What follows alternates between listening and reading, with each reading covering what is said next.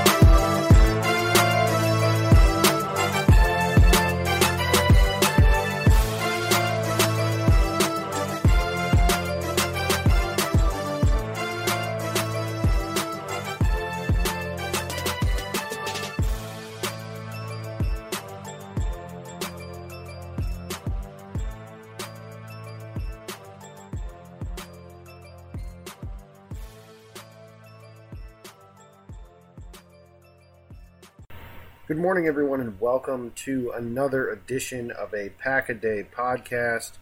I am your host this morning, Sunday morning, and the oldest rivalry in the NFL, the Chicago Bears and the Green Bay Packers. That was my best attempt at a Chris Berman impersonation there. But I'm your host. I am not Chris Berman. I am Jacob Westendorf, and I am flying solo because Zachy Vengeance, Zach Jacobson, is in Los Angeles enjoying their nightlife, and some of our times couldn't sync up on this particular evening. So I apologize for that. Zach, wish you the best. Hope you had fun tonight. We'll talk again next week, I'm sure. The oldest rivalry in the NFL, Packers and Bears, kick off at noon today at Soldier Field, one of the crappiest stadiums I have ever had the misfortune of being in. I've never been there for a football game. I was there a couple years ago for a Metallica and Avenged Sevenfold concert. Really fun concert, really good lineup. The stadium's just a crap box.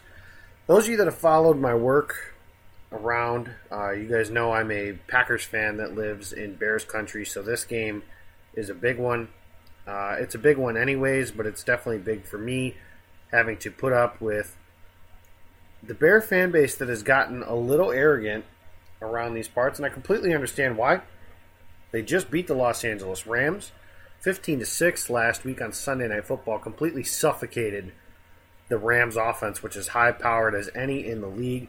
They have the best defense in football, there's no question about that, and one of the front runners for Defensive Player of the Year in Khalil Mack, and there are stars all through that defense.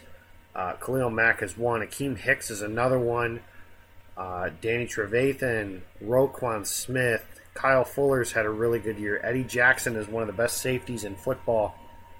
Their defense from front to back, side to side, and coordinated by Vic Fangio is a very stout unit and should give the Packers some trouble today, as they normally do, and they would give trouble to any offense. So that's not going to be surprising when the Packers are going to struggle to move the ball a little bit today. I'd be stunned if Green Bay put up 30-some-odd points and ran that defense off the field. But it's not impossible.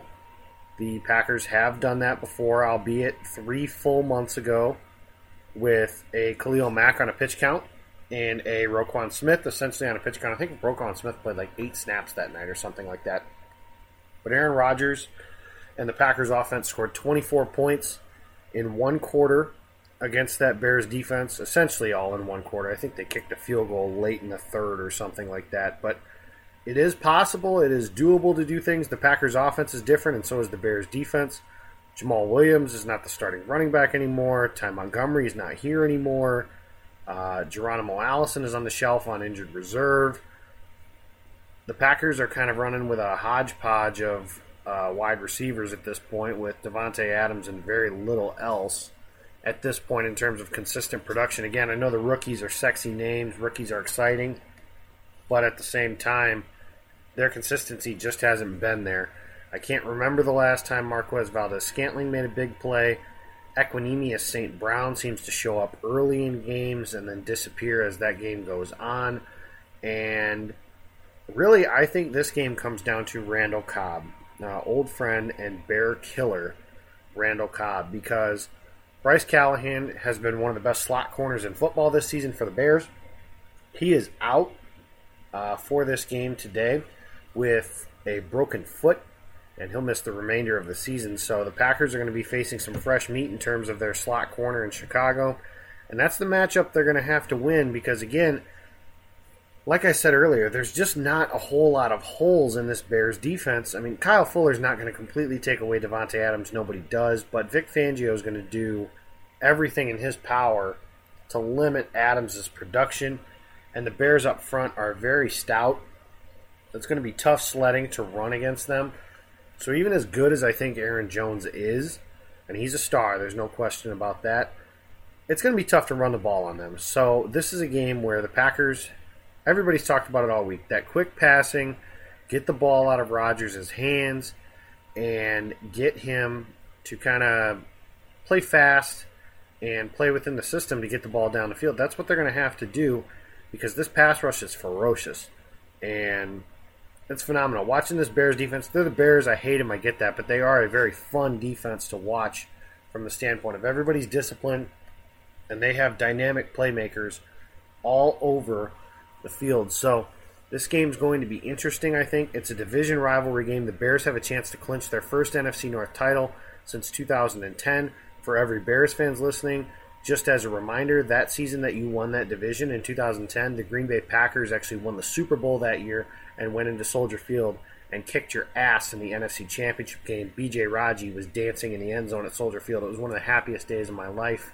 And the next day afterward, listening to Chicago radio after that game was also very funny for me. But me, I mentioned earlier in this week, I've talked on Pulse of the Pack. I talked on Pack-A-Day earlier in the week with Nick Schmitz that I can't do it. I can't pick the Bears to beat the Packers. The Packers haven't lost at Soldier Field since 2010, and in that game, they committed 18 penalties to do so. This Bears team should win, but I am picking Green Bay in a 23-20, 20-17 kind of game with Mason Crosby making a late field goal to keep the Packers' slim playoff chances alive. And that's something I want to start with right now is a lot of people, I interact with a lot of you guys on Twitter, and I really enjoy that. So please do that at Jacob Westendorf. Have been talking about, whether they want the Packers to make a push for the playoffs or whether they want to tank. And me personally, I call this era the trust the process era of sports fans. It used to be that losing any week was unacceptable. We were never so conscious of draft position the way that we are now. And that started in some other sports. I know, like the Houston Astros and the Chicago Cubs in baseball, they sucked for a couple years. They're two of the last 3 World Series champions. The 76ers are kind of the poster child in the NBA as far as a team that tanked for a really long time. My counter argument to that is for every team like that, there are several other teams that have been doing that for years with little to show for it. For example, the Phoenix Suns have been in the lottery each of the last 9 years. They have 5 wins this season. They are terrible. They are a joke. The draft is the ultimate crapshoot, and that's true in football as well. Now, I'm not saying that the good player, like for example, did the Packers have a chance to draft Nick Bosa? No. And would losing a couple games here or there give them a better chance to do that? Absolutely. But is Nick Bosa a surefire NFL stud? No, he's not. And that's not to say I don't like Nick Bosa, the prospect, because I do. As a pass rusher, I think he's going to be very good. But how many sure things, quote unquote, have there been that have turned out to be duds in the NFL? The Packers should know that more than anybody. Tony Mandarich was a can't-miss prospect as an offensive tackle, and he's one of the biggest busts in NFL history. There are several guys that are like that. As far as wanting a team to lose for draft position, I just don't understand that. Because last season, well, after last season, I should say, 2 of the front runners for Defensive Rookie of the Year were picked 17th and 18th respectively. That's Derwin James and Jair Alexander. Now, there's certainly some good players that were picked above those guys. Denzel Ward's a very good player. Bradley Chubb is a very good pass rusher. He should be in the discussion for Defensive Rookie of the Year as well. But I say all that to say that the Packers intentionally losing, I'm not for establishing a losing culture. There are guys on this roster, young guys on this roster, that are going to be here next season. I'm not worried about Aaron Rodgers or somebody that's been here for a long time becoming accustomed to losing, so to speak. I'm not worried about that. But Jair Alexander, Joshua Jackson, Kevin King, Kenny Clark, players like that, I want them to be a part of a winning culture. And I think establishing a winning culture is important.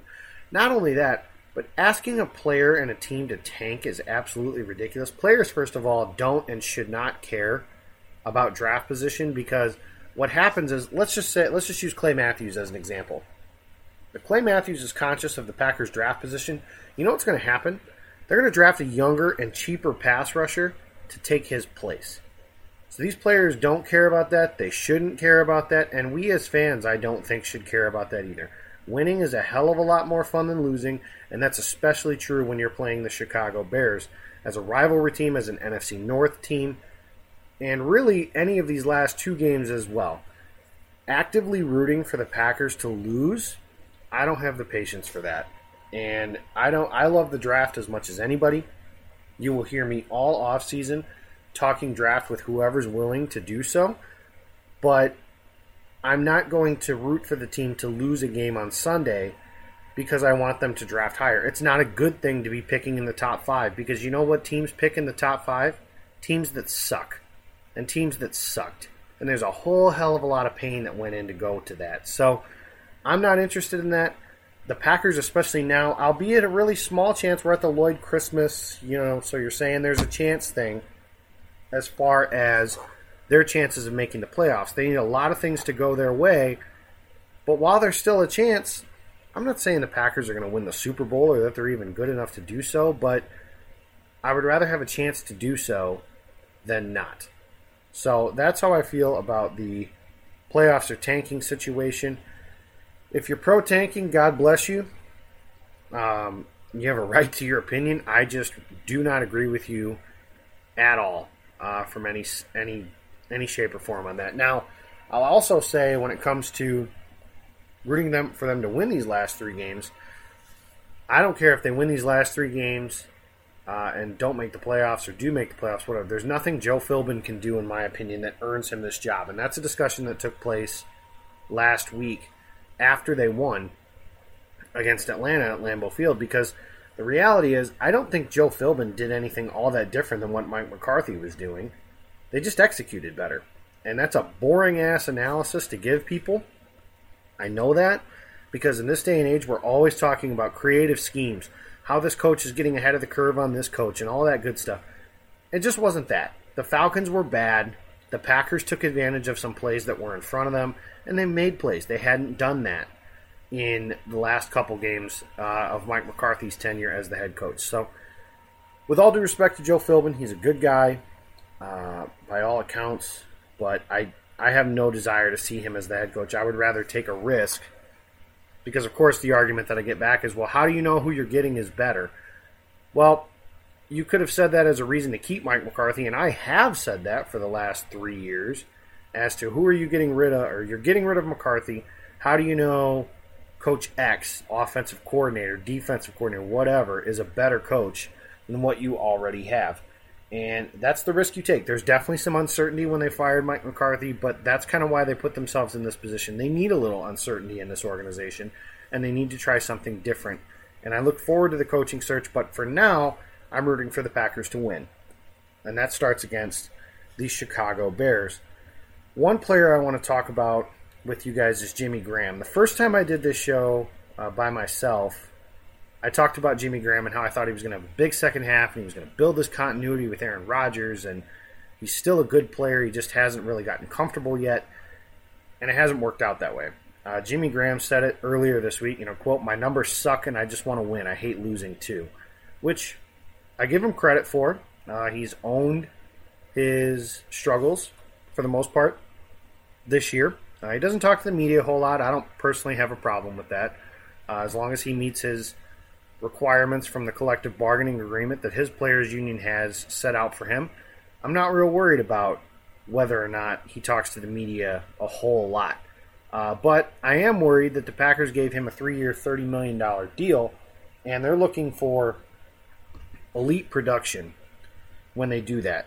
And Jimmy Graham has not been an elite player this year. Now, I do think there are some things he still does well. I don't think he's just this giant chud that can't play anymore. But, you look at his numbers for this year. He has 46 catches, 549 yards, and 2 touchdowns. And quite frankly, I didn't know he had 2 touchdowns. I have forgotten about the touchdown he got against New England. I remember the one against Buffalo, but that was it. That's not awful. But again, when you pay a player that much money, like they have, you are looking for elite level production. And Jimmy Graham has not provided that. The Packers tight end position really has kind of been a revolving door since Jermichael Finley broke his neck at Lambeau Field in 2013 against the Cleveland Browns. And since then, they've gone through a lot. You're talking like Andrew Quarles and Richard Rodgers. Jared Cook was here for 1 year, and then they let him go to sign a tight end whose name I will not mention out of a personal rule on those sorts of things. And then after they cut that person, they brought in Jimmy Graham. And it looks like, with the benefit of hindsight, it really looks like they made a mistake, and they should have just re-signed Jared Cook, who is currently lighting it up in Oakland. He's a free agent at the end of the year. I think that's going to be a popular name to bring back to Green Bay. I don't know how possible that is. I'm not a cap expert. I know that some have said that Jimmy Graham's deal essentially works like a 1-year deal. That remains to be seen. My general philosophy on the understanding of the salary cap is, and there's plenty of guys that do some great work as far as being able to figure out a general sense on what the cap is, how it'll work for certain players, how contracts work, those sorts of things. But in general, how I feel is NFL teams, all 32 of them, have one person or several people whose specific job is to know that salary cap inside and out, and they pay them full-time, and that is their primary job description. And they still don't have a full understanding of that salary cap. They probably have a very good understanding of how the salary cap works, but there is no way that someone like you or me or Tom Silverstein or name your beat writer can have a full understanding of the salary cap when that is not their primary job. And I don't think it's fair to ask people to know those things. So from a general stance, if the Packers can get out of Jimmy Graham's contract, I think they'll explore that. I think they'll explore a pay cut. And I think Jimmy Graham should tell them to pound sand if he is asked to take a pay cut, because I think every NFL player should do that when they're asked to take a pay cut. I don't care if his salary matches his production or not. That's the contract that was signed, and it's not Jimmy Graham's fault that the Packers gave him that contract. So if they can get out of it, I think they will try to, potentially. But then you look at the tight end position on this roster. Mercedes Lewis and Lance Kendricks are not under contract for next season. Jimmy Graham is, but is a potential cut candidate.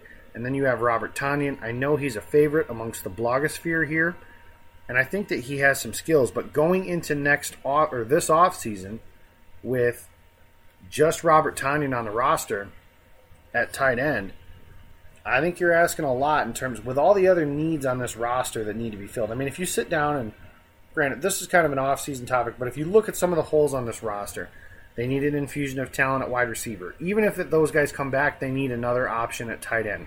They probably need another option at running back. Their offensive line, specifically the right side of it, could use an infusion of some depth and talent on it. With Brian Bulaga struggling with injuries again, maybe he's a cut candidate. And the right guard position, I was wrong on it. I'll be the first to admit it, has been an absolute abomination. Justin McCray has not been good. Byron Bell was worse, and he has been placed on injured reserve. It's unlikely he'll be back next year. And that's just on the offensive side of the things. And then when you go to defense, the defensive line could probably use a player or two. I personally actually think they might be okay at inside linebacker if Blake Martinez and Josh Jones are your inside linebackers. But that's, again, another topic for a separate day. Cornerback, you'd like to think they're okay with Kevin King and Jair Alexander and Joshua Jackson, but King struggled to stay healthy, and Josh Jackson has struggled to play well in his rookie season. Jair Alexander looks like a bona fide star. And Bashaud Breeland is a free agent at the end of the year. He's probably the main priority, or at least he would be if I was Brian Gutekunst, and thank everybody that you know that I am not. But he should be the main priority of Packers free agents specifically to re-sign, and he may very well be the only one. But even then, they might even be able to use a little bit of infusion at the cornerback position and the safety position as we know it. Tramon Williams is okay. They could probably afford to bring him back and use him as a stopgap for a year, but they need another guy. Earl Thomas is going to be one of the free agents I am pounding the table for. I am not big on bringing in Landon Collins. I know that's going to be a popular name. He's a young safety. He's from Alabama. He had a really good year his rookie season. But he, to me, is another one of those hitting, quote-unquote, type safeties. And in this modern-day NFL, having to hit, or having a safety whose primary function is how hard he hits, not necessarily somebody I'm all that interested in. And Collins has been on injured reserve each of the last 2 seasons, so there's some questions there for me as well. But safety could definitely use some talent upgrades as well. Basically forcing yourself to have to use resources on the tight end position, especially probably early. I think the Packers' best option at the tight end position is to keep Graham for one more year if they can, and to draft a guy. Maybe that's somebody like Noah Fant in the first round. Maybe it's somebody later in the draft. I don't know just yet because I haven't done a whole lot of research in terms of that, but kind of developing him that way, giving Graham a chance in a new offense with a new head coach, a new offensive philosophy, and a second year with Aaron Rodgers to try to revitalize his career. But it's been a disappointing first season. I certainly understand the fans that are upset about it. Graham's best days are certainly behind him, but I think that the Packers knew that when they signed him. And Graham this is a really hard week to have any discussion to defend Jimmy Graham because he may very well have been the worst player on the field last week. He had a couple drops, he didn't attack the ball, and he just really struggled. And that's a tough spot for him to be in at this point in time. But I think that the Packers may not have a choice but to bring him back. But that's all stuff for the offseason that remains to be seen. One other bit of info, and it kind of relates to the head coaching searches. This guy was a popular name coming into the year, and I kind of want to discuss my general philosophy and as to why I'm not real sold on any of the coordinators, so to speak, or I don't have specific names. John DeFilippo was a very popular name coming into this season as a potential head coaching candidate. He's well respected around the league, according to people. I have joked that coaching Twitter is an extension of John DeFilippo's agent. There are so many people. As soon as he got hired by the Vikings, they had just signed Kirk Cousins, all those sorts of things. And then they hired John DeFilippo, and everybody's like, oh man, the Vikings offense is going to take off this year. They got this offensive genius running their offense. They upgraded at quarterback, and as much as I hate Kirk Cousins, yes, he is an upgrade to Case Keenum. They get Dalvin Cook back, and the Vikings offense has been below average for most of the year, or below standard at least, I should say, if not below average. They have some issues from a personnel standpoint. Their offensive line is one of the worst in football. I fully admit that. But with Dalvin Cook, Stephon Diggs, and Adam Thielen, and at least a passable quarterback, because, again, is Kirk Cousins great? No, but he's better than Nick Foles, who this offense in Philadelphia hummed with last year, with Filippo at least helping with the controls. And that's something else I'm going to get to here, so hold that thought. But DeFilippo got fired. And I know that Mike Zimmer's probably scapegoating him, but I can't necessarily say it was undeserved either. He certainly deserves some of the blame for the way things have gone. Now, DeFilippo has been chalked up as this offensive genius that is creative and has this offense that just runs so well and, all that sorts of stuff. And, he comes from the Eagles system, and that's his offense and whatever. And that's where I need to stop people, because last year in Philadelphia, John DeFilippo was the quarterback's coach, okay? And the quarterbacks played well, and he deserves credit for that. Now, I want to be fair when I say that. He deserves credit for the way that Nick Foles and Carson Wentz played last year. Carson Wentz would have been the league MVP had he not been injured late in the season in Los Angeles. More likely than not, at least. And the Eagles were the best team in football last year. They won the Super Bowl as evidence of that. But Doug Peterson was the play caller. That is his offense that they are running. And Frank Reich was the offensive coordinator who really nobody really talked about at all as a head coaching candidate. And he's doing pretty well in Indianapolis. Andrew Luck has been revitalized. That offense has been very good most of the year. Now, they've had some blank spots, I know that, but this idea that we were just all, now I say we collectively, just all so certain that John DeFilippo is this great coach and he should be a Packers head coaching candidate. And there are some things that I know about the situation. He was a head coaching candidate last year for the Chicago Bears. And Matt Nagy was one of their first choices along with John DeFilippo. And I feel like DeFilippo had this segment on, I believe it was NFL Network, where he's just breaking down football, talking about football with guys. And everybody came out of that so impressed with everything he was saying that they had anointed him as this next great head coach in the NFL. And DeFilippo interviewed for the Bears job, and I know that he was one of their top 2 choices for who they wanted as their head coach. And his interview was so bad that the Bears removed him from their candidate list and almost immediately after that interview ended. Obviously, they hired Matt Nagy. Things are working out very well for them, and John DeFilippo is unemployed. Another thing that was a red flag for me on him specifically, one, he didn't call plays in Philadelphia. That's always going to be a red flag for me in general. He's never been overly successful as a play caller in the NFL. He had one good year in Oakland, and I'll give him a pass for his year as a play caller in Cleveland because, well, it was Johnny Manziel. And as much as I loved Johnny Manziel coming into that draft, nobody was going to succeed in that situation in Cleveland. So I give him a pass for that. But he's never been overly successful as a play caller. And the other red flag that I have is Frank Reich went to Indianapolis, and DeFilippo still had a chance to be the offensive coordinator in Philadelphia. And Doug Peterson did not give him that job. Now, if John DeFilippo is this alleged genius that his agent, a.k.a. coaching Twitter, makes him out to be, why didn't Doug Peterson just give him that job? That would be an easy promotion. You can keep him on the staff. You can keep the continuity, all that stuff. He essentially let him go to Minnesota.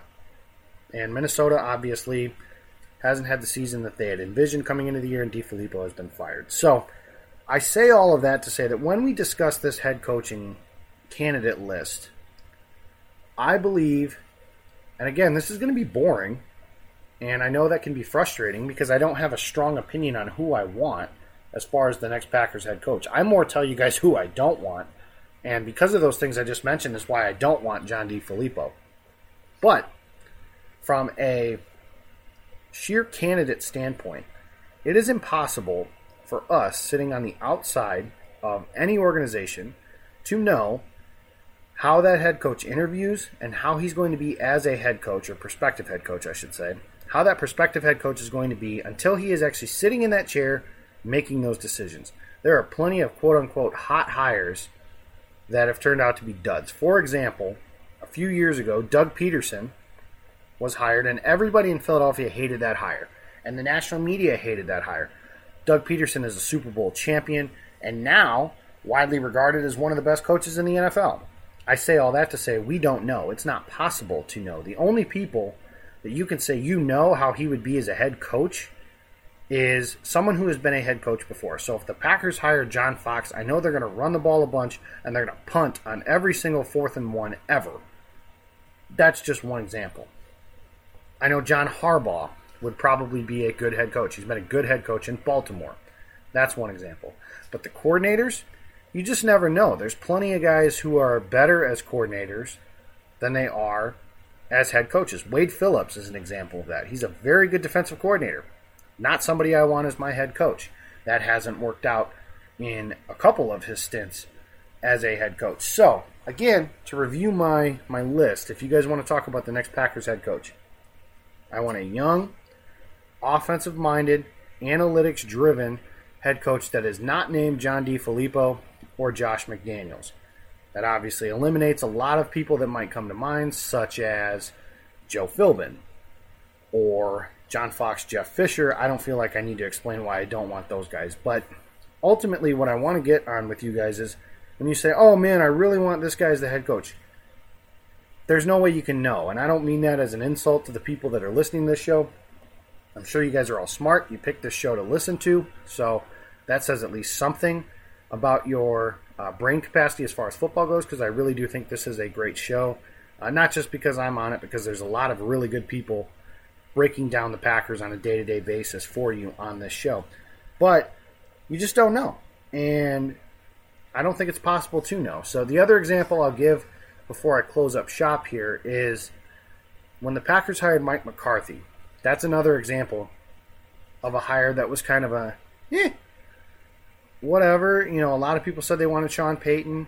And obviously, Sean Payton has turned into be a very good head coach. He is the coach of a team that looks to be one of the favorites to win this year's Super Bowl. He's won a Super Bowl, and he's a very good creative head coach. But Mike McCarthy was also a very good head coach during his time in Green Bay. So we just don't know. And that's what I want to end on here. Thank you guys for listening into the show. It's Bears-Packers this afternoon at Soldier Field. Packers looking to win and keep their playoff hopes alive, keep the Bears from celebrating an NFC North crown against them.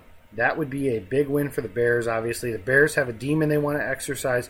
They haven't beaten the Packers in a really long time, especially true at Soldier Field. Thank you for listening into the show, though. Be sure to check out, it's at Pack-A-Day Podcast on Twitter. Send us your stuff. Send me your questions, comments, concerns, anything you want to say regarding the Packers. I am at Jacob Westendorf. I want to thank you guys for listening in. Also want to thank Zach for being on this show with me as often as possible. You can follow him. He is at Zach A. Jacobson. And he's a good follow. He's an interesting follow. Thank you guys for listening in. Bears-Packers today at noon. Big game, big showdown. Thanks for listening in. We'll be here to break it down on Monday. And as always, go Pack, go.